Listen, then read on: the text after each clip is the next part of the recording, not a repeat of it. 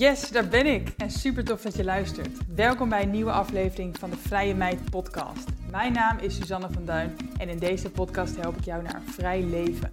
Vrijheid is mijn belangrijkste kernwaarde. In de Vrije Meid podcast leer je hoe ook jij meer vrijheid kan ervaren door locatie onafhankelijk te ondernemen en online geld te verdienen. Vind je deze aflevering interessant? Deel hem dan vooral op Instagram en vergeet mij niet te taggen.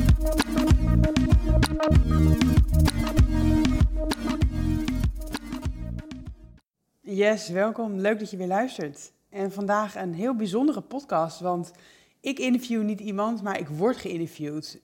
Mijn coach Carlijn heeft mij geïnterviewd over mijn eigen pad de laatste 2 jaar. Ik werk al bijna 2 jaar met haar. En dat pad is eigenlijk mijn route naar de ton per jaar geworden. En Carlijn interviewt mij daarover. Ze gaat redelijk diep in op mijn verdienmodellen, mijn marketing, wat ik precies heb gedaan qua lancering. Het is geen oppervlakkig interview over geld. Het gaat echt over het bouwen van een schaalbare online business. Dus als je het leuk vindt, blijf luisteren. Hier komt Carlijn. Yes, welkom allemaal. Leuk dat jullie weer luisteren naar deze nieuwe podcast. Ik heb vandaag een hele leuke, bijzondere gast en dat is Suzanne van Duin.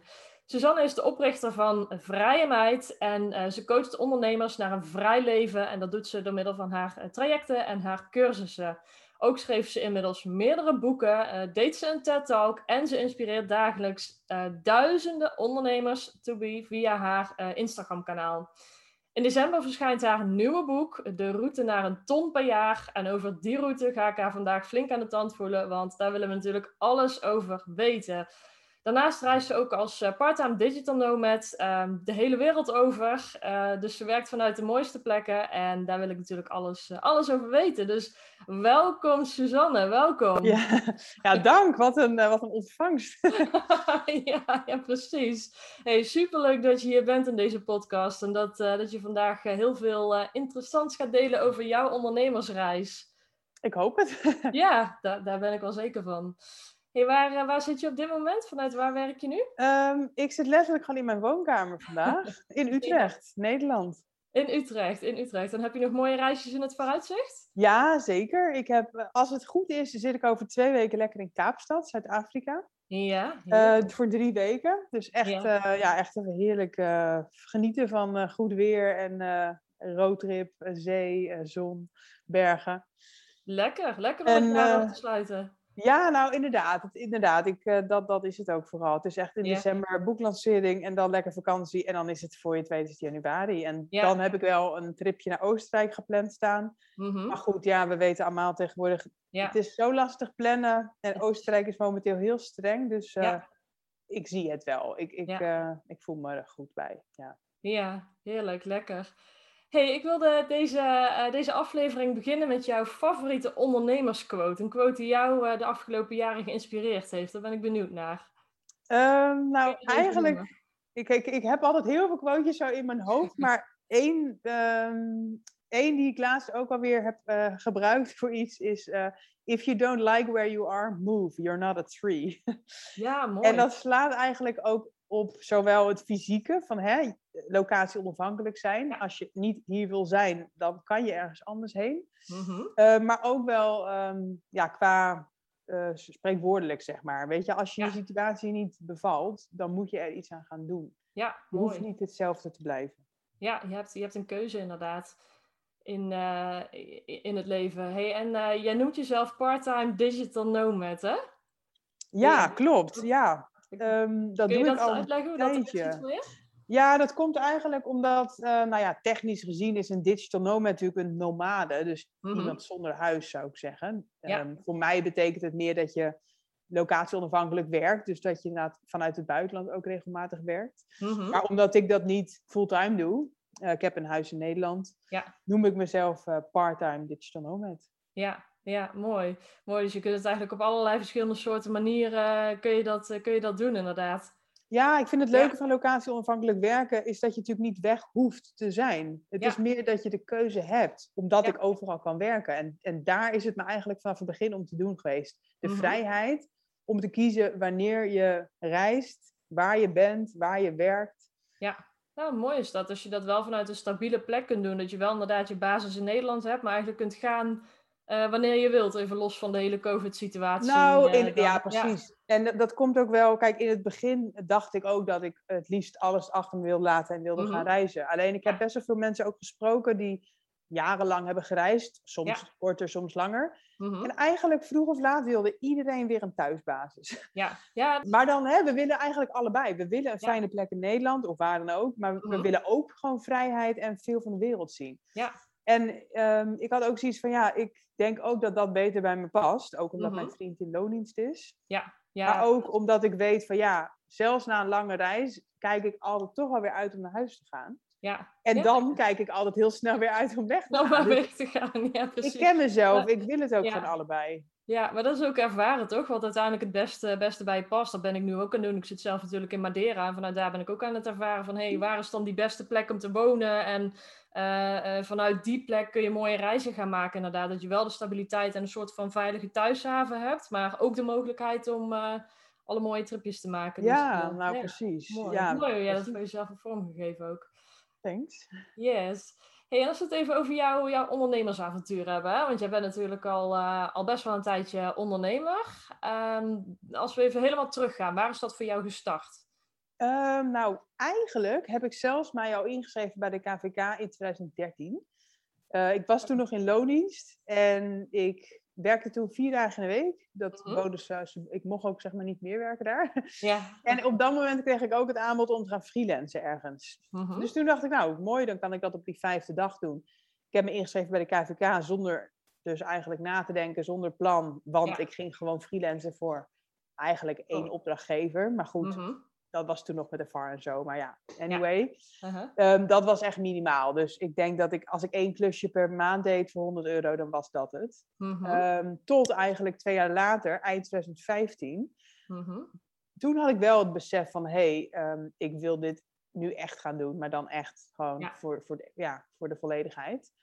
En ik had toen al 2 vaste klussen eigenlijk, doorlopend. Elke maand x aantal uren. Mhm.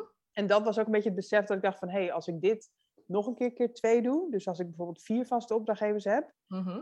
dan ben ik er in theorie. Ja. En En wat... Mhm. Oh ja, dat was voor dat mij was- toen het zaadje dat ik denk van... ik kan dus eigenlijk gewoon dan helemaal voor mezelf werken. Ja. En ik deed al mijn werk toen locatie onafhankelijk, het freelance werk. Mhm. En dat was toen een beetje de startsignaal van... dan kan ik dus digital nomad zijn. Ja. Was dat een drijfveer voor jou om Ja. meer te kunnen gaan reizen en daardoor overstap naar freelance te gaan Ja, maken? 100%. Ik ben puur voor mezelf begonnen eigenlijk voor de vrijheid. Je kan een heel mooi verhaal houden over passie om mensen te helpen, maar het was echt 100% eigen wil. Ik wilde gewoon af van die vakantiedagen, Mhm. af van die regels van zo laat moet je hier zijn en dit moet je doen, voor dit geld, voor deze klant, op deze dag. Ik wilde gewoon zelf bepalen. En ja, ik was eigenlijk natuurlijk ook nog hartstikke jong, weet je wel. Ja, ik had zoiets van de wereld is te groot om de hele dag in een bepaald hok te moeten zitten. Ja, ik herken dat gevoel wel. En weet je nog hoe je jezelf voelde toen je destijds je eerste tripje maakte als dus freelancer met die Ja, zeker. Ja, dat was namelijk 2 weken nadat ik dus fulltime voor mezelf was begonnen. Ja. Dat was officieel namelijk 1 februari 2016. En ik zat 13 februari toen in het vliegtuig naar Thailand en Nieuw-Zeeland. Ja, oh wow. 3 weken Thailand, 3 weken Nieuw-Zeeland volgens mij. Of nou ja, maakt niet uit. Mhm. En ik weet nog wel dat ik daar dus ook mijn werk toen ging doen. En dat ik echt ook dacht van, mis ik iets? Weet je, is this real? Ik ben dus nu die digital nomad die ik wilde worden. Ja. En tegelijkertijd voelde het zo simpel. Ja. Omdat ik dacht van ik heb nu een paar klussen gevonden. Ik heb een ticket geboekt. Ik heb die laptop meegenomen. Mhm. En dat is het eigenlijk. Ja. Het is ook helemaal niet zo heel erg lastig. Nee, het uiteindelijke doen natuurlijk niet. Nee, maar ik denk dat het vooral ook gaat om die stap maken, de keuze. Ja, keuze nou maken.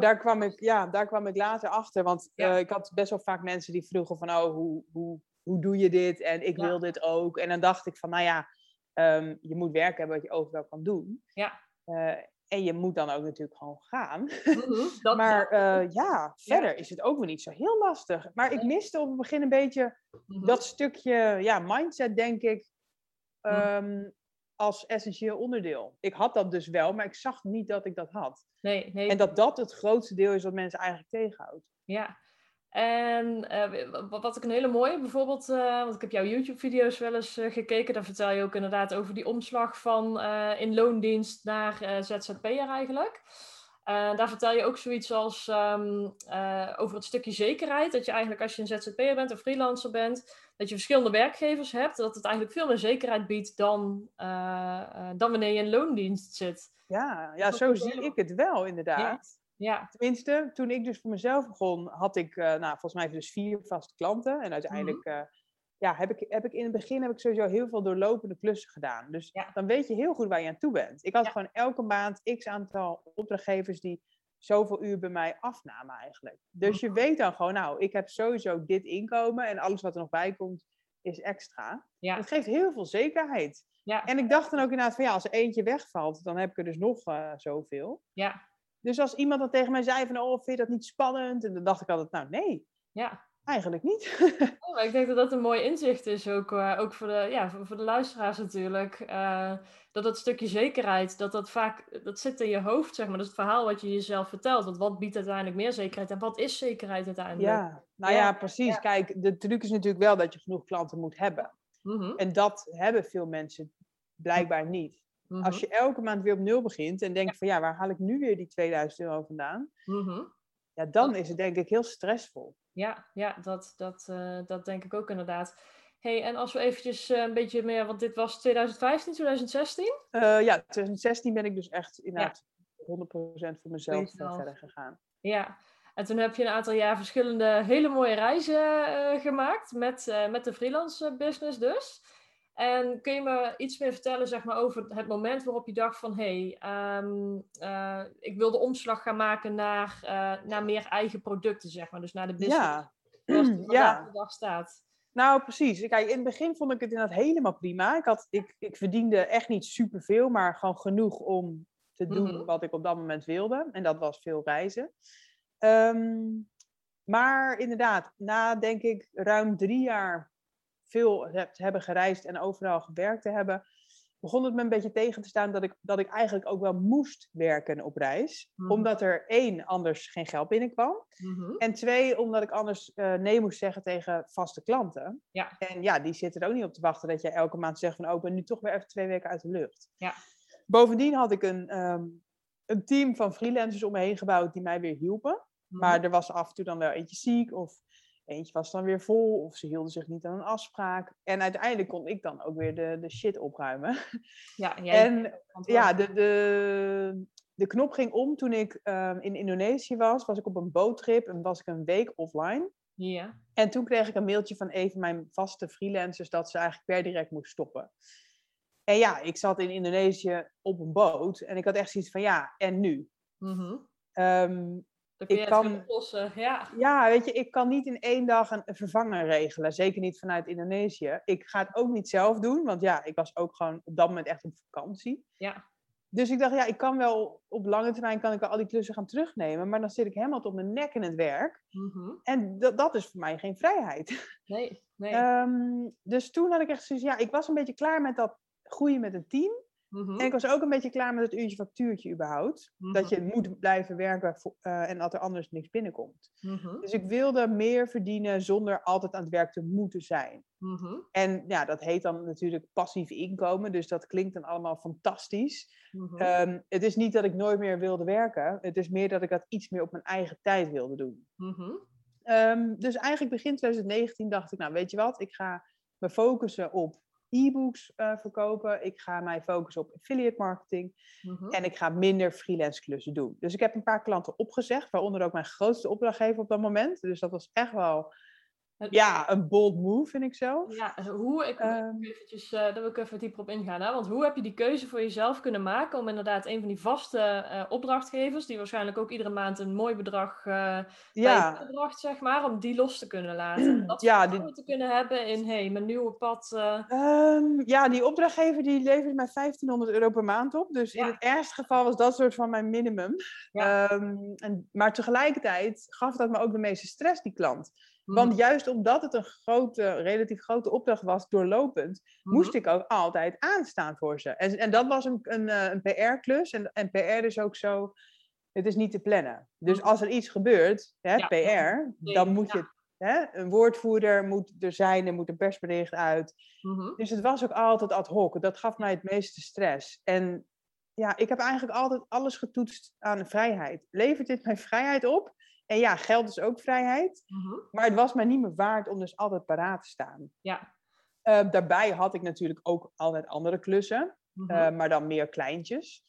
Dus ik had zoiets van, nou, ik hou gewoon een paar klussen aan die mij relatief het meest vrijheid opleveren. En nog een soort minimum inkomen. En even side note, ondertussen was ik al mijn PR-bureau gestart met Chantal, Snapper. En Ja. daar hadden wij ook wel wat inkomen uit. Dus al met al had ik zeg maar, nou ja, weet ik het, €1500 of zo. Een beetje bare minimum om nog een beetje rond te komen. Mhm. En wat ik ook altijd heb gemerkt, je moet ook een beetje noodzaak voor jezelf creëren als je iets wil doen. Eens. Anders blijf je Want, in een comfortabele ruimte en dan een verandering, zeg maar. ja, kijk, als je al je klussen aanhoudt, dan heb je geen tijd om iets nieuws op te starten. Ja. En heel veel mensen herkennen dit, maar ja, ik kan er niks anders van maken. Je moet tijd maken om Mhm. iets nieuws te kunnen doen. Ja. En ja, dan heb je dus minder geld, maar dat hoort er echt even bij. Ja. Alleen dat even, dat werd dus wel ruim een jaar. En dat was ook voor mij toch wel te lang, dat ik dacht van ja, kut. Ja, sorry, ik moet ook gewoon geld verdienen. Want hoe heb je dat toen voor jezelf gedaan? Om jezelf daar wel je mindset daar sterk in te houden van ik ben eigenlijk een nieuwe business aan het starten Ja. en dit gaat me dadelijk meer vrijheid, meer geld en alles opleveren. Ja, nou in eerste instantie was ik gewoon redelijk optimistisch. Dat ik denk van ja, als je na een e-book... ik had 3 e-books gemaakt de eerste paar maanden van 2019. Dus ik dacht van nou, ik heb al best wel een bereik op mijn blog en ook wat op mijn Instagram. Dus als ik gewoon doorlopend wat van die e-books verkoop en die affiliate marketing die gaat stijgen, want ik heb ook meer traffic op mijn blog. Ja, ik had gewoon wel alle vertrouwen erin. Maar hoe Behalve weet je dat voor jezelf? Want dat is de kracht. Voor jou is dat een hele natuurlijke... ik ken je natuurlijk heel goed. Voor jou is dat heel natuurlijk om dat zelfvertrouwen daarin te hebben. Maar zijn er specifieke dingen die jij doet? Of podcasts die jij luistert? Of iets wat er bij jou voor zorgt dat je dat vertrouwen houdt? Of Nou, op dat moment eerlijk gezegd niet. In 2019 had ik natuurlijk eigenlijk gewoon 3 goede jaren achter de rug als freelancer. Dus, en ik heb ook wel eens workshops gegeven en zo. En dat ging ook eigenlijk altijd redelijk wel goed. Dus eigenlijk was ik gewoon redelijk zelfverzekerd en dacht ik gewoon van nou, let's do this. Behalve dat het dus niet echt aansloeg. Ja. En toen ben ik wel gaan twijfelen natuurlijk aan mezelf en die e-books en de strategie die ik had. Want die had ik eigenlijk niet. Ja. Maar op dat moment was er ook alweer een ander dingetje bijgekomen. Dat was namelijk dat ik was gevraagd om een boek te schrijven. Over locatie-onafhankelijk werken. Ja. En dat is eigenlijk ook weer zoiets. Het is een leuk project, maar het kost tijd en het levert niet meteen geld op. Maar op dat moment dacht ik, ik moet dit doen. Ik wil dit doen. En ik koos er dus eigenlijk ook bewust voor om die karige tijd financieel, om die toch nog te verlengen. Dus in 2019 was eigenlijk het hele jaar dat ik denk van ja, fuck it. Dit is gewoon even echt een sober jaar. Maar dat boek moet er gewoon komen en dan zie ik het wel weer. Ik denk dat ik zoiets dacht. En op een gegeven moment, kijk, ik verdiende dus niet veel, maar net genoeg eigenlijk om wel elke keer mijn rekeningen te betalen. Het is niet dat ik geld heb geleend of dat ik... Je kon er van rondkomen, zeg maar. Wat had jij toen voor jezelf op dat moment in gedachten, zeg maar, als bigger goal? Zeg maar, dit was 2019? 2019, ja. 2019 was mijn enige doel dus gewoon rondkomen en dat boek afmaken. Maar ik had wel, qua Snapper ook, hadden we wel echt een plan. Want Snapper bestond toen ruim een jaar. En ik zag daar gewoon wel groei in. Dus wat dat betreft had ik nog steeds... Sorry? Wat doen jullie met Snapper? Dat is mijn PR-bureau met Chantal. Dus we helpen ondernemers en grotere bedrijven om in de media te komen. En op dat moment zag ik dus ook daar groei. Dus ik wist ook wel, ik weet niet. Ik weet altijd dat het wel goed komt, linksom of rechtsom. Niet per se misschien met mijn eigen bedrijf, niet misschien met Snapper. Maar je kan altijd weer een freelance klus zoeken. Dat is altijd nog de backup. Ik kan altijd een interim plus vinden. Ik kan altijd terug in loondienst. Je hebt altijd opties. Dus wat dat betreft geloof ik wel heel erg in van je hebt niks te verliezen. Ga er nou maar gewoon voor. Want als het echt niet lukt en ik echt op die bodem eindig, dan is er zelfs dan wel weer een optie. Ja, mooi gezegd inderdaad. Weet je, wat dat betreft leven we denk ik ook in een land waar we überhaupt een vangnet hebben. En niet zo bang hoeven te zijn dat het echt helemaal misgaat. Het zijn vaak de verhalen die je zelf wijs maakt wat je uiteindelijk gaat geloven, zeg maar. Waardoor je ook blokkeert. Maar dat Ja. is Nou, daarom, kijk, er is altijd wel een uitweg. Het enige is wel dat ik eind 2019, toen, nou ja, dat was dus een jaar nadat ik dat telefoontje kreeg op dat eiland. Een jaar na een jaar onderweg had ik eigenlijk nog steeds dat bare minimum inkomen. En toen begon me dat wel tegen te staan. Want ik heb natuurlijk altijd veel gereisd, maar ja, dat kost ook geld. Niet mega veel, maar wel meer dan die €1500 ongeveer die ik binnenharkte. Dus mijn geduld begon wel een beetje op te raken eind 2019. Ja. Plus, mijn bankrekening begon ook op te raken. Mijn spaarpotjes begonnen ook op te raken. En ik wil altijd, zeg maar, wel financieel zelfstandig blijven. Het is niet... Ik heb altijd een beetje in mijn achterhoofd een soort doemscenario. Oké, stel mijn vriend dumpt me morgen.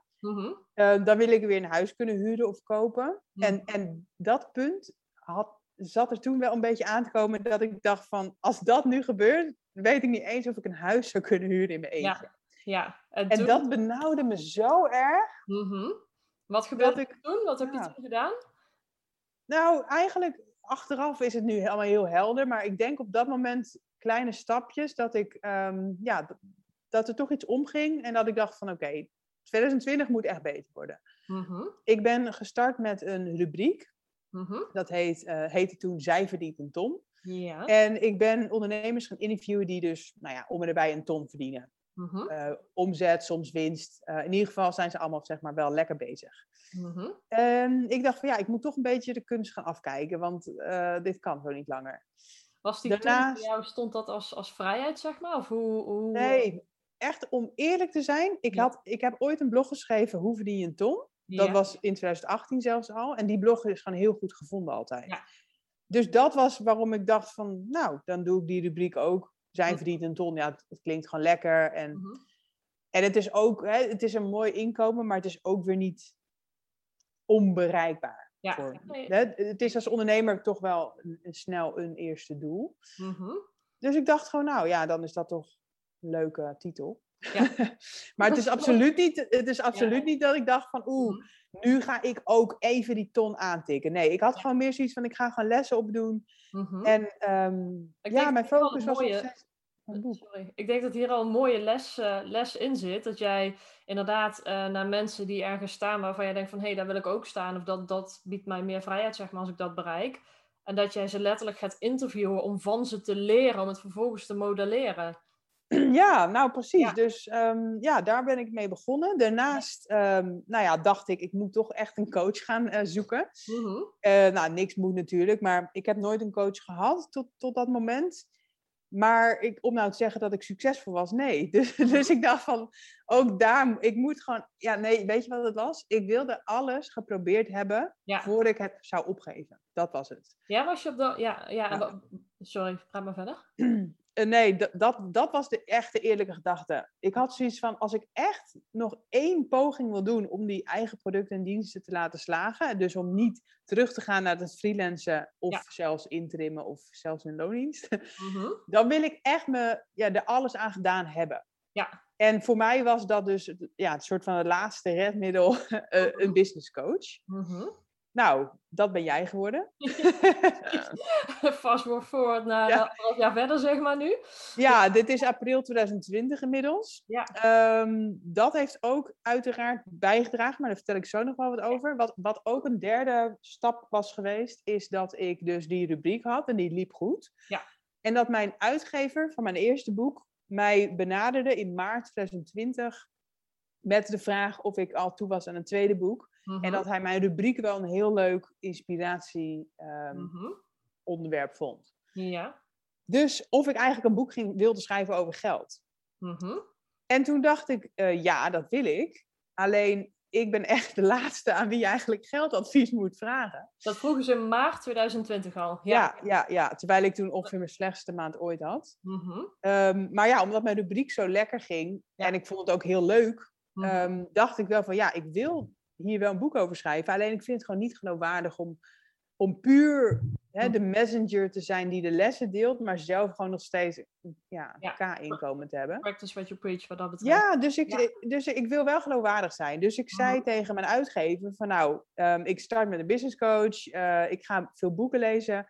En dan ga ik gewoon mijn route naar meer ga ik vastleggen. En als het goed is, als mijn inkomen beter wordt, dan kan het boek er ook echt komen. Dus hij zei, nou leuk idee. Dan wordt het een soort van diary, journal, waarin je hopelijk ook de lessen toepast die je leert en ook daadwerkelijk resultaat gaat boeken. Want dan verkoopt het ook. Precies. En dan hebben we later contact. Kijk, en dat ben ik heel benieuwd. Dus daar wil ik zo verder op ingaan. Welke route jij eigenlijk vanaf dat moment bent gaan bewandelen? Want je bent inderdaad... dat is april 2020 inderdaad. Zijn wij samen gestart. Ben jij bij mij gekomen. Ja. Ik weet natuurlijk welke route jij bewandeld hebt. Maar kun je daar eens meer over vertellen? Want wat is zeker. Vanuit eigenlijk Q1 2020, dat punt waar je dacht van... ik heb inderdaad online producten, maar ik krijg ze eigenlijk nog niet heel goed aan de man gebracht via social media. Wat is de volgende stap die jij daarin gezet hebt? Ja, nou, los van dat ik doorging met mijn rubriek en heel veel boeken ben gaan lezen, is denk ik de grootste switch dat ik andere verdienmodellen ben gaan maken. Ja. Dus kijk, ik had een e-book van €15 die dus niet verkocht. Maar ik had ook geen strategie. Dus mijn verdienmodel zelf was niet heel goed. Want je moet echt heel veel e-books verkopen, wil je überhaupt daar natuurlijk van leven. Maar ik had eigenlijk ook geen plan. Dus met jou ben ik andere verdienmodellen gaan bedenken. En ook met een plan dat gaan verkopen. Dus mijn eerste echte verdienmodel... mijn eerste echt verdienmodel wat ik ging maken was een coachingtraject. Maar dat liep ook niet meteen. Maar wel eigenlijk in combinatie met een e-course. Ja, kun je daar eens meer over vertellen? Hoe je dat bent met die e-course? Hoe ik begonnen ben? Ja, welke stappen je daarin gezet hebt? Ja, nou eigenlijk... achteraf klinkt het ook zo simpel. Maar mijn boek kwam natuurlijk uit in februari over locatie-onafhankelijk werken. En eigenlijk was het heel logisch om iets te gaan aanbieden wat ik dan zou kunnen bijverkopen. Of wat ik erna zou kunnen verkopen aan mensen die meer wilden weten. Dus ik ging een online cursus maken over locatie-onafhankelijk werken. Ja, die eigenlijk aansluit op jouw boek. Ja, precies. Ja. Dus ik had zeg maar al een doelgroep. Ik moest alleen nog iets verkopen. Ja. En even heel praktisch, die cursus maken is op zich niet zo heel spannend, want ik wist waar ik het over had. Dus ik heb video's gemaakt, ik heb teksten gemaakt, ik heb opdrachten gemaakt. Ik heb het in de online leeromgeving gegooid. En even heel praktisch, hè? Want hoe heb jij gepeild waar jouw doelgroep behoefte aan had? Dus wat zij wilde leren? Ja, nou deels kende ik mijn doelgroep al door en door. Want ik heb al jarenlang, had ik die doelgroep al en kreeg ik al vragen op Instagram of in mijn mail van hoe doe je dit, hoe doe je dat. Dus ik kende die doelgroep eigenlijk al supergoed. En los daarvan heb ik ongeveer 10, 15 mensen wat vragen op de mail mogen stellen. Daar heb ik dan weer een oproepje gedaan op Instagram. Heb ik een soort enquête gehouden eigenlijk van wat vind je het moeilijkste aan dit? En waar loop je tegenaan? Of waar zou je misschien een hulp bij willen? Waardoor ik eigenlijk ook nog beter wist waar ze dus precies naar op zoek waren. Ja. En kun je eens meer vertellen over die eerste lancering van jouw Digital Nomad e-course? Ja, ik moet zeggen dat ik soms ook bijna niet meer weet. Maar volgens mij hebben wij toen bedacht dat ik... ik had een gratis e-book gemaakt dit keer. Wat ik weggaf dus voor niks. Behalve dat ik wel een e-mailadres kreeg. Want mensen schreven zich in en dan kregen ze het e-book toegestuurd en had ik een e-mailadres. Ja. Volgens mij zijn we ook gaan adverteren met dat gratis e-book. Waardoor ik meer e-mailadressen verzamelde van mensen die dus interesse hadden. En wat gebeurde er als mensen het e-book gedownload hadden? Dan kregen zij een aantal mailtjes toegestuurd met al wat opwarming eigenlijk. Ja. Over het onderwerp. En uiteindelijk ben ik ook uiteraard op Instagram veel meer gaan delen. Ook specifiek over het locatie-onafhankelijk werken. Terwijl ik eerst eigenlijk ook altijd all over the place was. Dus zowel in de mail als op Instagram was alles gericht op het opwarmen eigenlijk van die doelgroep. Dus toen ik op een gegeven moment aankondigde van jongens, hij is er. De Digital Nomad e-course is nu te koop. Early bird korting zus en zo. Ja. koop hem nu. Ja, toen liep het storm. Ja, hoeveel heb je er toen verkocht? Weet je dat nog? 50. 50. Ja, of 48 of zo. Maar volgens mij, Ja. om en nabij, waren het gewoon 50. En ik had nog nooit zo'n grote lancering gedraaid. Ik had wel eens 50 cursussen verkocht, maar dat waren toen destijds cursusjes van €15. En deze cursus, die kostte toen? €100 in de early bird. Dus ik had in één keer opeens €5000 omzet verdiend. Ja. Terwijl ik voor mijn gevoel niet per se meer had gewerkt die week. Nee, precies. Dat is het mooie eraan. En wat voor degenen die luisteren, zeg maar, het is natuurlijk hartstikke interessant om te weten. Wat denk jij uiteindelijk dat echt een succesfactor is geweest in deze eerste lancering? Waarbij je dus die 50 cursussen, dus €5000 hebt binnengehaald. Ja, ik vind het altijd moeilijk om dan één ding te noemen, want het is nooit één ding. Het is altijd een en ding. Want kijk, wat natuurlijk wel meehielp, is het feit dat ik zelf al jarenlang expert was geworden op dit onderwerp. Dat ik een boek had geschreven over dit onderwerp. Dat ik overal zichtbaar was rondom dit onderwerp. Dat ik had geadverteerd met dat gratis e-book. Dat ik e-mailadres had verzameld. Dat ik een plan had. Dus ook het kiezen van één onderwerp, hoor ik jou zeggen. Dus het specialiseren van je niche, in jouw geval dus het digital nomad en het locatie onafhankelijk werken en op basis daarvan je geld verdienen. Ja, kijk, ik denk het wel, inderdaad. Ik denk dat ik op dat onderwerp was ik echt overal. Ik heb zelfs een TED-talk gegeven die week ervoor. Dus dat hielp ook weer mee. Dus wat dat betreft, het is niet één ding, maar eigenlijk samenvattend, niche.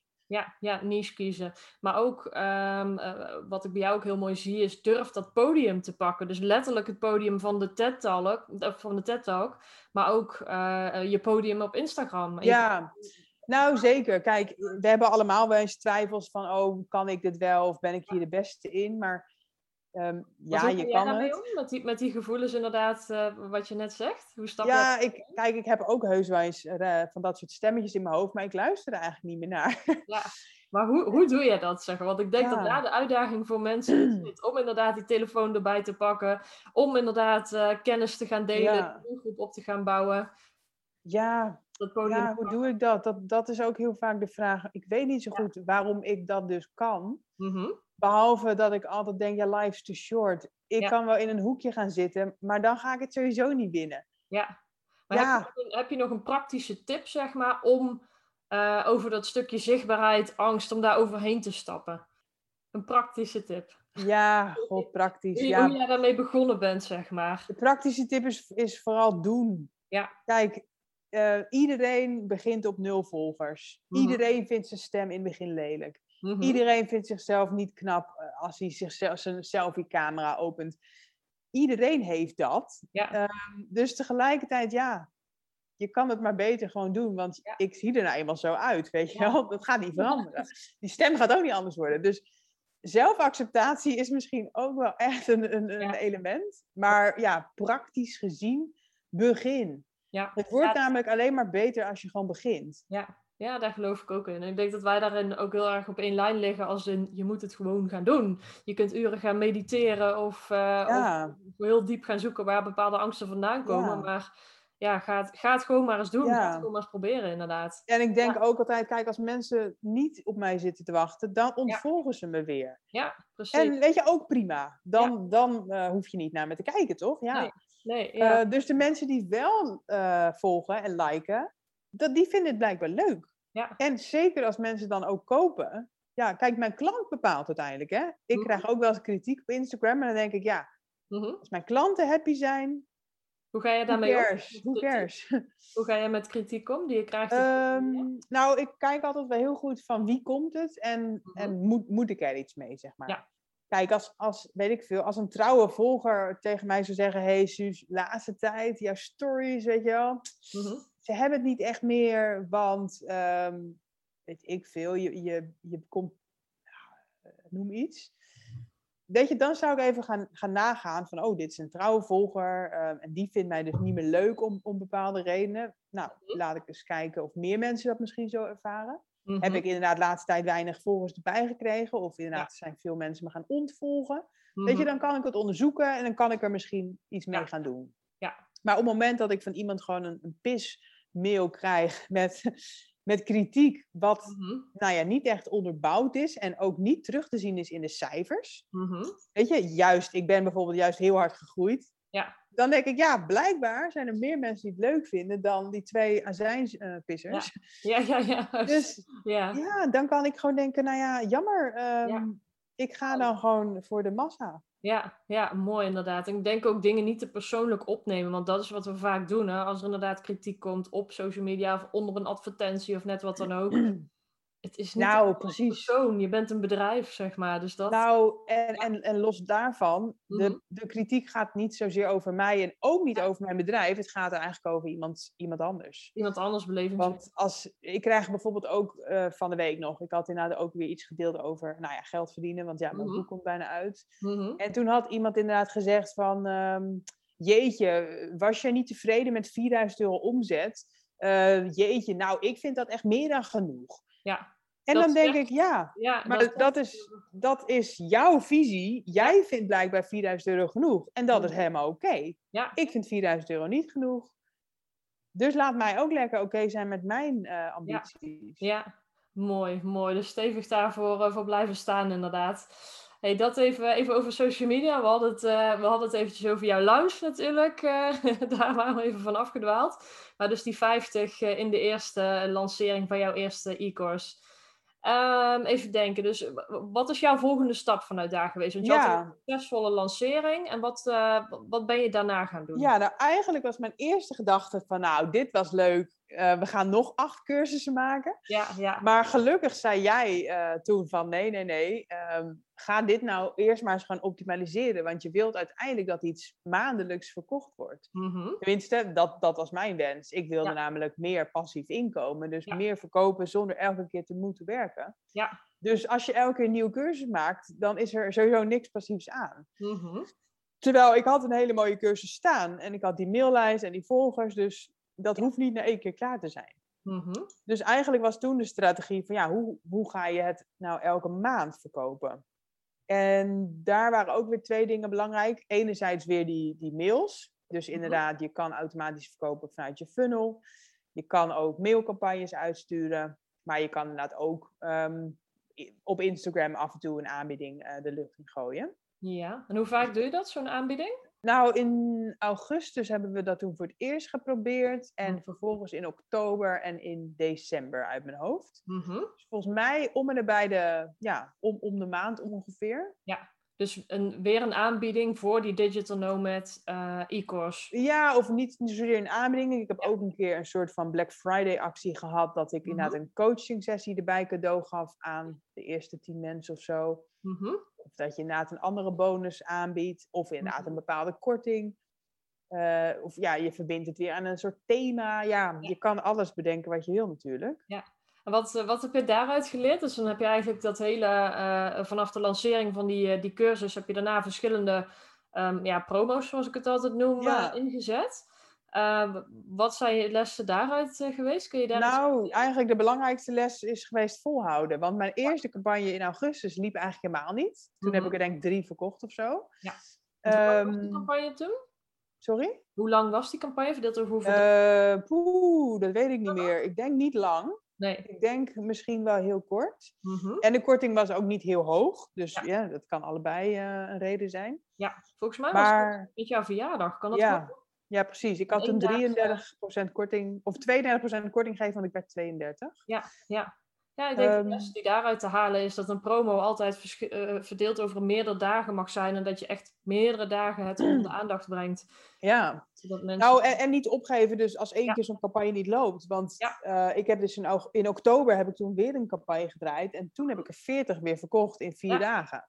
Zo, 4.000 euro weer binnengehaald in 4 dagen tijd. Ja, dus dat was voor mij wel echt toen het besef van wauw, het kan. Ja. Ik kan ook zoveel verkopen met een campagne in plaats van een lancering, zeg maar, alleen aan het begin. Ja, en kun je zo'n campagne eens verder toelichten? Want hoe ziet dat er verder uit? Wat heb je gedaan? Heb je veel geadverteerd? Of hoe... Eigenlijk was het een combinatie van mailings voorbereiden voor de mailinglijst die ik dus al had. Maar wel ook had opgebouwd, bewust. En advertenties op mijn warme doelgroep. Wat was jouw warme doelgroep? Vooral mensen die volgens mij al mij volgden en of al een keer op de salespage waren geweest. Volgens mij was dat het. En ondertussen deelde ik ook op Instagram veel. Dus gewoon echt normale stories, zeg maar.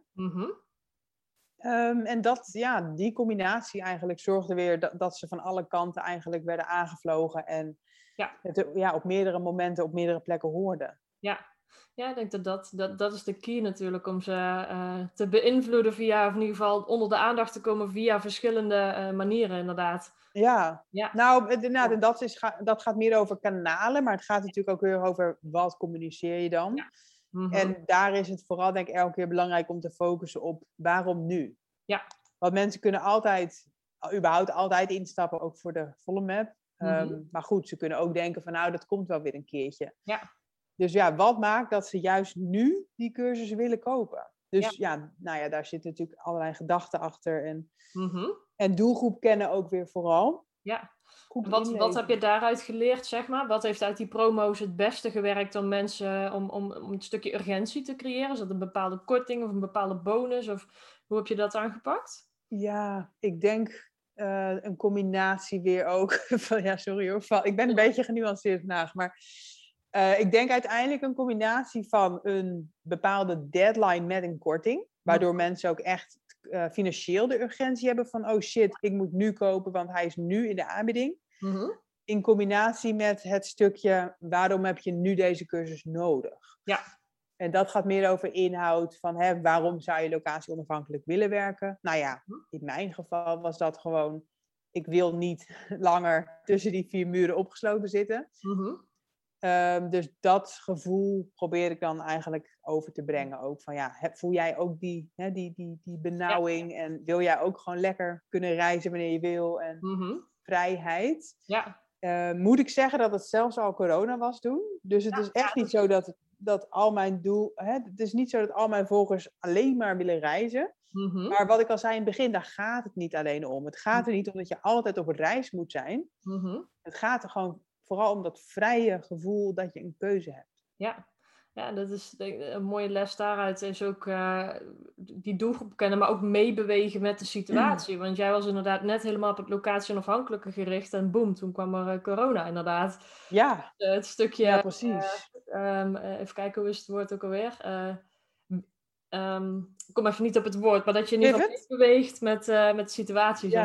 Ja. Nou, daarom. En dat is ook wel...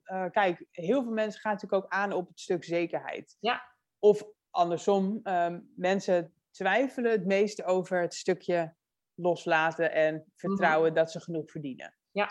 Dus ik ben ook wel het geldthema gaan aanstippen al in die campagnes. Van dat houdt mensen namelijk vooral tegen. Want je hoeft niet onzeker te zijn over je inkomen als je deze keuze maakt. En ook ik verdiende gewoon prima. En je kan ook inderdaad lekker rondkomen als freelancer. En dat thema inderdaad, daar gingen mensen ook wel op aan. Ja. En sowieso deelde ik toen ook al wat meer over geld, omdat ik natuurlijk ondertussen aan dat tweede boek bezig was. Ja. Hey, supermooi. Dus even kijken, je had toen verschillende lanceringen. Nou, die pakte voor het grootste deel goed uit. Dus daar haalde je per lancering iedere keer een paar €1000 mee binnen. De key daaruit is, denk ik, als ik het even mag samenvatten voor de luisteraar, dat je echt verschillende kanalen gaat gebruiken, duidelijk je klant kent en duidelijk het resultaat ook communiceert wat ze uit je product ook halen. Ja. Wat is toen je volgende stap geweest? Want dat waren iedere keer nog lanceringen van hetzelfde product. Nou ja, eigenlijk even goed om te melden is dat ondertussen mijn coachingtraject wel vol zat. Ja. Hoe heb je dat gedaan? Wat zei je? Hoe heb je dat gedaan? Nou, ik denk eerlijk gezegd dat dat een beetje voortvloeide uit al die cursisten. Want er zijn natuurlijk altijd mensen die meer willen. Die de cursus in de praktijk willen brengen en denken, ik loop eigenlijk nog steeds toch een beetje tegen wat dingen aan. Ik wil graag hulp. Dus er waren cursisten die wilden doorstromen naar mijn coachingtraject. En tegelijkertijd waren er ook mensen die eigenlijk meteen zeiden van, ik wil niet zo'n cursus, ik wil gewoon dat jij het me gaat vertellen en leren. Ja, en had jij dat op je website staan? Of heb je dat ergens genoemd dat je ook 1-op-1 coach? Eigenlijk heb ik het nooit heel groot genoemd. Ik heb het wel op mijn site. En ik denk dat ik het 1 keertje ook in de funnel deel, zeg maar, in de mail. Ja. Maar het is niet dat ik daar heel hard op heb hoeven sturen. Nee. Maar goed, ik deed ook maar 4 coaches tegelijk hoor. Dus je zit op zich ook snel vol. En dat deed ik heel erg bewust, want ik wilde dus niet alleen maar mijn tijd verkopen. Nee, dat is toch wat je aan het maken was inderdaad. Ja, dus in januari 2021 zijn we inmiddels. Heb ik besloten om een groepsprogramma te gaan lanceren. Yes, vertel me over die route. Ja, hoe noem je het? Ja, een soort groepstraject eigenlijk. Waarin ik dus in een groep mensen ging coachen. Waardoor het mij op zich dezelfde aantal uren kost. Maar ik veel meer mensen kan helpen. Dus ja, het is echt schaalbaar. En nou ja, dat heb ik gelanceerd in februari. En dat startte toen 1 maart. Ja. En daar heb ik toen een leuke groep van 5 vrouwen voor gevonden. De Freedom Queen. Ja, Freedom Queen heet dat dan. Ja. Omdat het programma is echt gericht op dezelfde transitie eigenlijk die ik zelf heb gemaakt. Dus het afstappen van uurtje factuurtje denken. En het opzetten van een schaalbaar verdienmodel. Dus het kan een cursus zijn, het kan een e-book zijn, als je dat toch wil. Ja. Allerlei online producten eigenlijk. Ja, dus jij leert ze dat maken en jij leert ze uiteindelijk ook de verkoopstrategie, zeg maar, zoals jij hem... Ja, nou, er zit ook wel een heel stuk voor eigenlijk. Omdat ik heel erg geloof dat je iets moet doen wat bij je past, met de juiste reden. Ja. Dus er zit inderdaad een module bij dat je ook vooral gaat kijken van wat wil je nou eigenlijk voor leven? Want wat voor leven je wil, beïnvloedt uiteindelijk wat voor bedrijf je zou moeten opzetten. Want je bedrijf faciliteert uiteindelijk je droomleven, als dat goed is. Als het goed is, ja. Er zit ook een mindset module bij, omdat we eigenlijk meteen in beperkingen denken als het gaat over schaalbaarheid en passief. Wat was een van jouw beperkingen destijds op dat gebied? Nou, nog steeds heb ik die wel vaak hoor.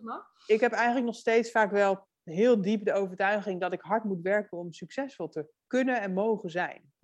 Weet je waar dat vandaan komt? Ja, dat is wel redelijk in mijn familie verspreid. Maar ik denk ook dat dat bij iedereen er wel in kan zitten. Omdat dat vroeger natuurlijk ook de enige manier was om geld te verdienen. Ja. Weet je, vroeger waren we allemaal gewoon bakker en slager. En als je dan niet werkt... Als je niet werkt, komt er ook niks binnen. En ook nog eens echt hard werken. Ja. En ik denk ook dat dat een beetje verantwoorden van succes is. Dat als je hard hebt gewerkt, dat je kan zeggen dat je het dan hebt verdiend en dat mensen het je dan ook gunnen.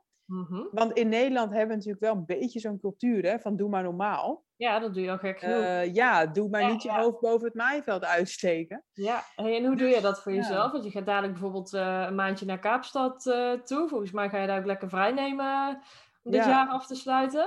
Hoe doe je dat voor jezelf om daar, om het dan ook echt los te kunnen laten? Om dan niet te denken van, joh, ik heb dit jaar veel omzet gedraaid, dus het kan toch niet zo zijn dat ik nu een maand ga lopen genieten hier? Nou, eigenlijk juist wel. Want juist omdat ik mijn omzetdoel al heb gehaald, denk ik van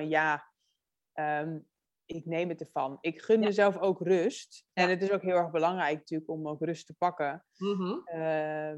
Dus ik heb deze vakantie zeker verdiend. Ja. Maar jij voelt jezelf op dat moment niet meer schuldig om ook rust te pakken, zeg maar. Nee. Ik heb ook eigenlijk, daar heb ik ook minder moeite altijd mee eigenlijk hoor, om af en toe rust te pakken. Het is meer dat ik toch wel ook de overtuiging heb van, hoe zou ik het zeggen? Dat ik toch wel ook moet laten zien dat ik ook wel heel hard heb gewerkt. En dat heb ik, dus gun ik mezelf ook nu deze vakantie. Ja, precies. Hey, en even kijken, wat we even praktisch weer terugpakken. Je bent er met groepsprogramma's aan de slag gegaan. Je had ook je online cursussen nog, dus de Digital Nomad, e-course, waarbij je dus verschillende succesvolle lanceringen hebt gedraaid. Wat is jouw volgende stap toen geweest? Nou, inderdaad, eigenlijk liep het toen best wel lekker. Want inderdaad, als je wat cursussen verkoopt elke maand en je hebt wat 1-op-1 klanten en je hebt nog dat groepstraject. En ik had natuurlijk nog mijn PR-bureau ook. Ja, weet je... Op dat moment zat ik inderdaad elke maand al wel rond de €10.000 omzet. Ja. Dus eigenlijk binnen een jaar nadat je die eerste e-course gelanceerd hebt, dat was in april 2020, zat jij aan die €10.000 omzet per maand? Ja, eerder al, oktober 2020 had ik €10.000 omzet voor het eerst. Dus dat was binnen 10 maanden nadat ik überhaupt met het jaar was begonnen voor frustratie. Ja. En ik hield het ook vast. Dat was vooral de uitdaging. Want een 10k omzetten, ja, dat kan een keertje gebeuren. De leuke lancering inderdaad. Maar ja, je wilt het vooral redelijk stabiel hebben. En Ja. met niet al te veel kosten natuurlijk. Ja. Dus Hoe denk je dat? mijn doel was vooral om het vast te houden. En ik denk die continuïteit is daarin belangrijk. Dus continuïteit qua verkopen. Hè? Dus doorlopend die cursussen, het groepsprogramma wat doorliep. De 1-op-1 trajecten die doorliepen. Maar ook het doorlopend zichtbaar zijn en vullen van de vijver, zeg maar. Ja, en wat bedoel je precies met vullen van de vijver? Nou, dat je wel doorlopend moet werken aan je marketing om uiteindelijk ervoor te zorgen dat een paar maanden later dat een aantal van die mensen converteren naar een betaald product. Ja, en wat doe jij om die vijver te vullen? Dus om eigenlijk dagelijks nieuwe potentiële klanten... Ja, eigenlijk ook weer 100 dingen. Terwijl ik ben helemaal geen voorstander van dat je 100 dingen moet doen hoor. Maar ik vind ook gewoon heel veel leuk en heel veel dingen gaan moeiteloos. Maar ik ben eigenlijk bijna elke dag wel op Instagram aanwezig. Ik heb bijna ook wel doorlopend geadverteerd. Onder andere met dat gratis e-book nog steeds. Ja. Ik heb nog steeds mijn blog die ook heel goed wordt gevonden in Google. Waardoor ook nieuwe mensen mij vinden. Ja. Ik ben ook een podcast gestart. Ja, en via die blog, en schrijven mensen zich daar ook weer in via, of worden ze daar ook weer, via social media vinden ze je daar, of schrijven ze zich in via ze vinden eigenlijk mijn blog via Google. Ja. En daar vinden ze dan uiteindelijk weer mijn gratis e-book of inderdaad een online product. Dus dan converteren ze soms vanuit mijn blog eigenlijk meteen. Ja, mooi. Dus het is een combinatie ook weer. Een combinatie van op verschillende kanalen zichtbaar zijn en consistent zijn, denk ik. Kijk, mensen zijn vaak pas zichtbaar als ze het nodig hebben. Ja. Maar dat voel je. En het gaat niet over 1 nacht ijs. Weet je? En zeker niet bij duurdere producten. Je gaat niet even in een story een traject van €3000 verkopen. Ja.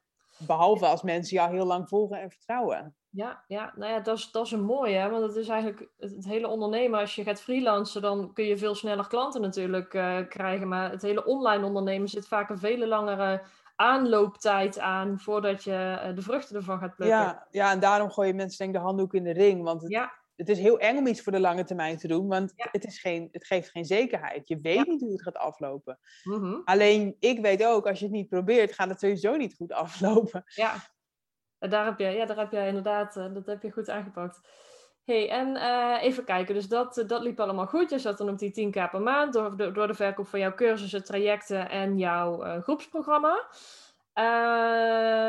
Even kijken, en ondertussen was jij jouw boek aan het schrijven natuurlijk, dus de route naar... Ja, ondertussen was ik nog steeds gewoon elke maand iemand aan het interviewen en nog steeds veel aan het lezen en nog steeds met jou aan het werken. Dus ik was gewoon nog steeds ook veel aan het ontwikkelen. Ik ben ook gestart eind 2020 trouwens al met heel veel persoonlijke ontwikkeling. Omdat ik merkte dat inderdaad het mindset stuk toch wel ook heel erg belangrijk is.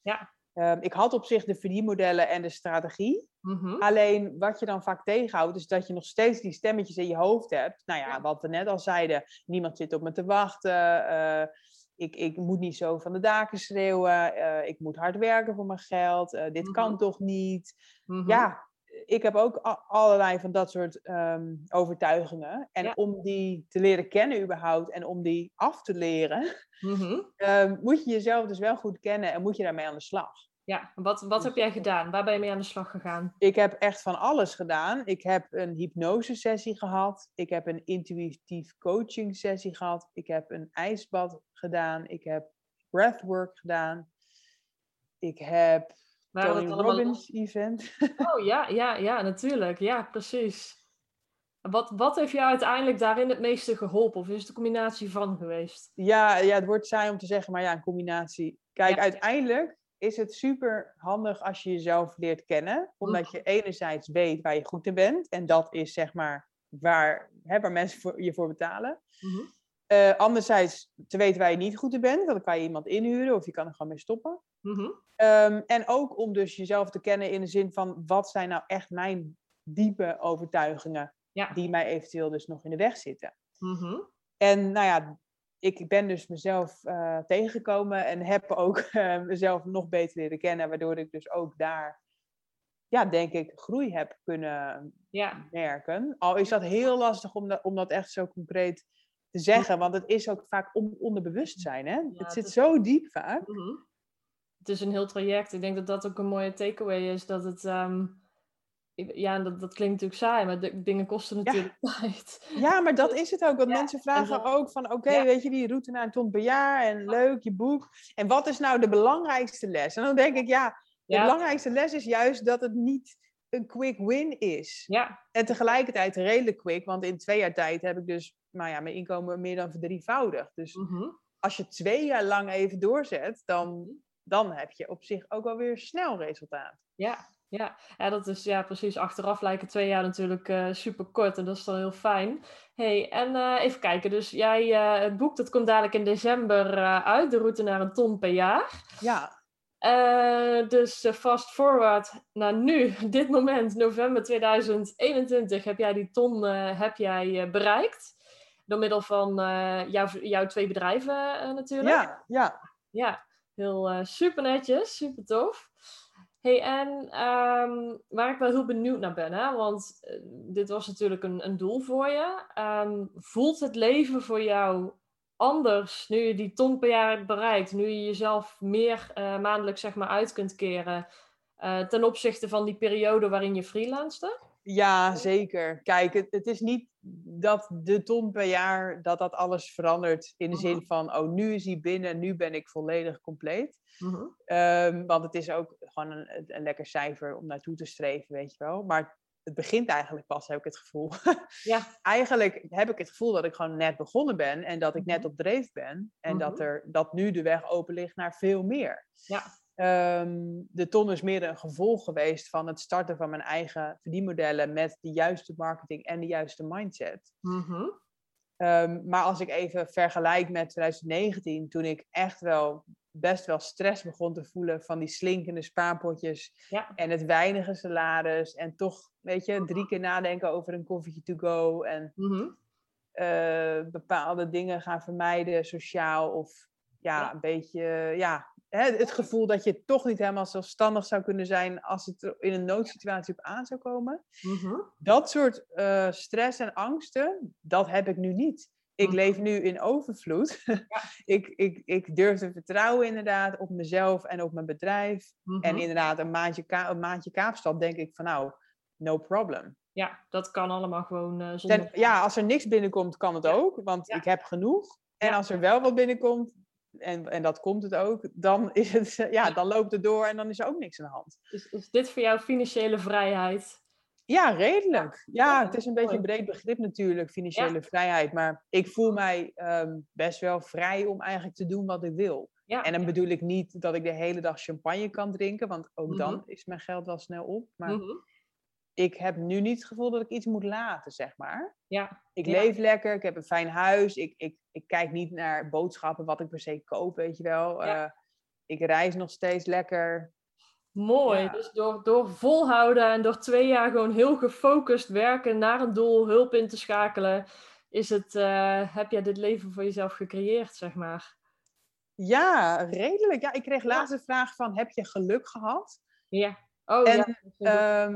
Dat krijg je dan ook natuurlijk. Ja, ik weet niet. Kijk, ik geloof niet zozeer in geluk inderdaad. Ik geloof wel dat ik dit leven inderdaad gecreëerd heb de laatste 2 jaar. En natuurlijk zitten er waarschijnlijk wat geluksfactoren bij. Ja. Al niet in de minste plaats dat ik in Nederland ben geboren. En mijn hersens kan gebruiken. Ja. Maar goed, in het begin. Ja, verder denk ik ook. Ik heb het niet cadeau gekregen hoor. Niemand heeft mij die e-course cadeau gedaan. En niemand heeft mij gezegd van, ik word wel je coachklant. Je hebt toch dat heb ik zelf bedacht. En daardoor kun je nu genieten van die vrijheid. Dat is natuurlijk gewoon wat het is ook. Ja, nou en er zit behoorlijk wat geld in natuurlijk. Ik heb heel veel kosten ook gemaakt. Eigenlijk vorig jaar en ook dit jaar. Ja. Kosten niet zozeer qua...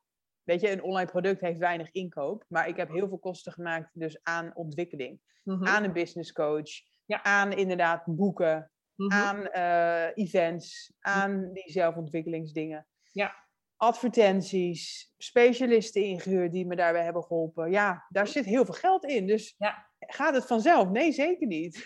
Nee, het is het durven investeren natuurlijk. En hoe heb jij dat, vind ik wel interessant, hoe heb jij voor jezelf die omslag gemaakt van oké, ik durf al die grote investeringen te maken? Ja, nou, het is durven en ook hebben. Want Mhm. ik snap ook heel goed als mensen zeggen van ja, ik heb het geld ook niet. Ja. Want in het begin had ik dat ook niet. Ik ben ook relatief klein begonnen. Ik heb echt letterlijk mijn laatste centen heb ik aan jou geïnvesteerd. In termijnen. Ja, ja. Waardoor ik ook echt dacht van nou, als de laatste termijn voldaan moet worden, heb ik, als het goed is, dat al terugverdiend. Ja, daarom heb je ook echt noodzaak voor jezelf Ja, gecreëerd om die launch zo succesvol. ja, dat denk ik wel. Ja, daar geloof Ja, ik dus wel in. Dus ja, kijk, in het begin vond ik 2500 euro voor een coach heel veel geld. En vond ja. ik had dat nog nooit uitgegeven. Mhm. Maar op het moment dat je dan ziet dat het 5000 euro Opleveren. oplevert eigenlijk. Mhm. Nou ja, dan krijg je weer dat vertrouwen. En dan denk je van oké, 2500 erin, 5000 eruit. Ja. Oké, dit doen we nog een keer. Ja. Nou ja, toen heb ik 6000 euro geïnvesteerd volgens mij. Of nee, 4500 was het toen nog. Ja. Nou, ook weer dat terugzien komen, zeg maar, keer 2. Mhm. Dus ja, ik denk dat het gewoon klein beginnen is. Mhm. En zien wat het oplevert. En dan gaan geloven in dat resultaat. Ja. Ja, ik denk dat dit een hele mooie tip is inderdaad. Ook als je het bijvoorbeeld hebt over adverteren, dat je ook met kleine bedragen kunt beginnen om te zien van hey, Ja. dit levert het op aan klanten en het wat dat betreft daarna ook durven te vergroten. Net zoals wat jij hebt gedaan in investeringen in coaching en andere dingen. Ja, precies. Het is Ja, uiteindelijk, kijk, net als zo'n breathwork traject. Hè? Ik heb daar ja, 3000 euro voor betaald. Nou, een hele ja. hoop geld, Mhm. wat niet meteen concreet gemaakt Ja, werd. Want daar ja, zat niet een lancering aan vast. ja, nee. Alleen, dat is echt het stukje vertrouwen wat je denk ik moet leren. Van, Mhm. ga geloven, Ja. als het goed is natuurlijk, dat je uiteindelijk echt wel verder brengt. En dat Mhm. je uiteindelijk wel dat geld terug gaat verdienen door de groei die je als persoon maakt. Ja, de long term. Ja, en dat is Mhm. spannend. En ja, hoe meet je dat, hè? Ja. Nou ja, hoe meet ik dat? Ik kijk gewoon mijn kosten dit jaar en ik kijk mijn omzet. Mhm. En ik hou een bedrag over. Dus blijkbaar heeft het geloond, weet je En wel. jouw inkomsten, wat jij jezelf maandelijks uitkeert, dat ben je ook stapsgewijs gaan vergroten daarna. Ja, en niet Ja. eens zo heel veel hoger hoor. Maar Mhm. wel gewoon net even het verschil tussen Ja, karig en ja. prima. Ja, Goed ervan kunnen leven. Ja, lekker naar Kaapstad kunnen straks. Heerlijk. ja. Hey, we zijn inmiddels bijna een uur onderweg. Je hebt echt superveel waardevols gedeeld over jouw groei naar die ton per jaar. Heb je nog iets anders wat je de luisteraars graag mee wilt geven? Nou ja, goede vraag. Ik ben een beetje sprakeloos inderdaad. Ik denk dat het dus redelijk wil zijn. Kijk, Ja. de 3 elementen die ik het belangrijkste vind in mijn eigen reis, Mhm. of het resultaat zijn vooral die verdienmodellen, die marketing en die mindset. Mhm. En hoe ik dat heb gedaan is inderdaad hulp zoeken, lezen, podcast luisteren, zelfontwikkeling, ja, investeren in jezelf en in je kennis en in je Ja. bedrijf. Ja. En dan vooral volhouden. Ja. En misschien nog het laatste wat ik dan daarover kwijt wil, doen wat je leuk vindt. Mhm. En dat klinkt ook weer zo too good to be true. Maar Mhm. als je niet doet wat je leuk vindt, hou je het niet vol. En hoe Dan heb jij ga je... gevonden wat je leuk vindt? Kun je daar nog een Ja, ene richting... dat begon natuurlijk eigenlijk al in 2019 toen ik Ja. het aanbod kreeg om mijn boek te schrijven. Mhm. Dat ik dacht van, hell yes. Durf dan toch, denk ik, naar je gevoel te luisteren. Ook Ja. al was mijn bankrekening leeg. Mhm. Ik wist gewoon, dit is wat ik wil doen. Ja. En dat is uiteindelijk wel het begin geweest inderdaad van Mhm. van dit. Het hele vrije meid-imperium. Ja, dus ik denk wel dat dat heel erg belangrijk is. Ik krijg heel vaak vragen van, oh, wat moet ik dan gaan doen? Ja. En dan denk ik, ja, ik weet het niet, want ik Ja. ben niet jou. Mhm. Maar ga vooral eens beginnen met kijken, wat vind je eigenlijk leuk? Ja. En waar ben je goed in? En vaak is het hetzelfde. Mhm. Ehm, Een balletje wat moet gaan rollen, denk ik. Het wil niet zeggen als je ergens mee begint, dat je daar ook mee moet eindigen. nee, dat zeker niet. Nee, want inmiddels inderdaad deel ik nu heel veel over geld verdienen en groeien met je bedrijf. Ja. En niet meer zozeer over locatie-onafhankelijk werken. Al is dat een en hetzelfde ook voor mij. Want doordat ik nu schaalbare verdienmodellen heb en meer verdien, voel ik mij ook vrijer dan ooit. En ben ik nog steeds locatie onafhankelijk. Ja, precies. Het is heel mooi. Je neemt mensen mee in jouw ontwikkeling als ondernemer. En die lessen leer jij weer richting je klanten. Ja, en ook daar blijf ik dus heel dicht bij mezelf. Ik deel ook gewoon wat ik leuk vind en ik ben mezelf. En als mensen dat niet leuk vinden, dan moeten ze dus niet bij mij zijn. Ja, mooi. Dus daarvoor durven te gaan staan en je podium pakken. Dat vind ik echt een van je krachten. Nou, thanks. Ja, graag gedaan. Hey, top. Hey, dan wil ik jou, zijn we inmiddels een uurtje bezig. Ik wil jou heel erg bedanken voor jouw tijd en voor het delen van al je waardevolle lessen. En waar kunnen mensen jou vinden? Ja, nou mijn boek is te vinden in eigenlijk de grotere winkels, Bruna, bol.com, dat soort dingen. En ik weet niet wanneer deze podcast online komt, maar als je er snel bij bent, kan je nog een gratis e-course erbij krijgen. Tot wanneer is die verkrijgbaar? Nou, in ieder geval tot 3 december. Oké. En anders, zolang de eerste druk er nog is. Dus ja, better safe than sorry, zeg maar. Op is op. Op is op, precies. En mij persoonlijk kan je het beste vinden, denk ik, op vrijemeid.nl of op Instagram @vrijemeid. Super. Ik zal het ook eventjes onder deze podcast neerzetten. Hey, dan gaan wij hier de podcast mee afsluiten. De luisteraars allemaal super dankjewel voor het luisteren. Ik hoop dat dit natuurlijk heel waardevol voor jullie was. Ik weet het wel zeker. En Suus, super bedankt voor het delen van alles. En ja, see you soon. Ja, jij bedankt. Graag gedaan. Ja, super bedankt voor het luisteren. Ik hoop dat deze aflevering tot inzichten heeft geleid. Laat het me weten. Ik zou het heel fijn vinden als je iets over deze podcast kan delen op social media of kan delen met een bekende. Dankjewel voor het luisteren en hopelijk tot de volgende keer bij de Vrije Meid podcast.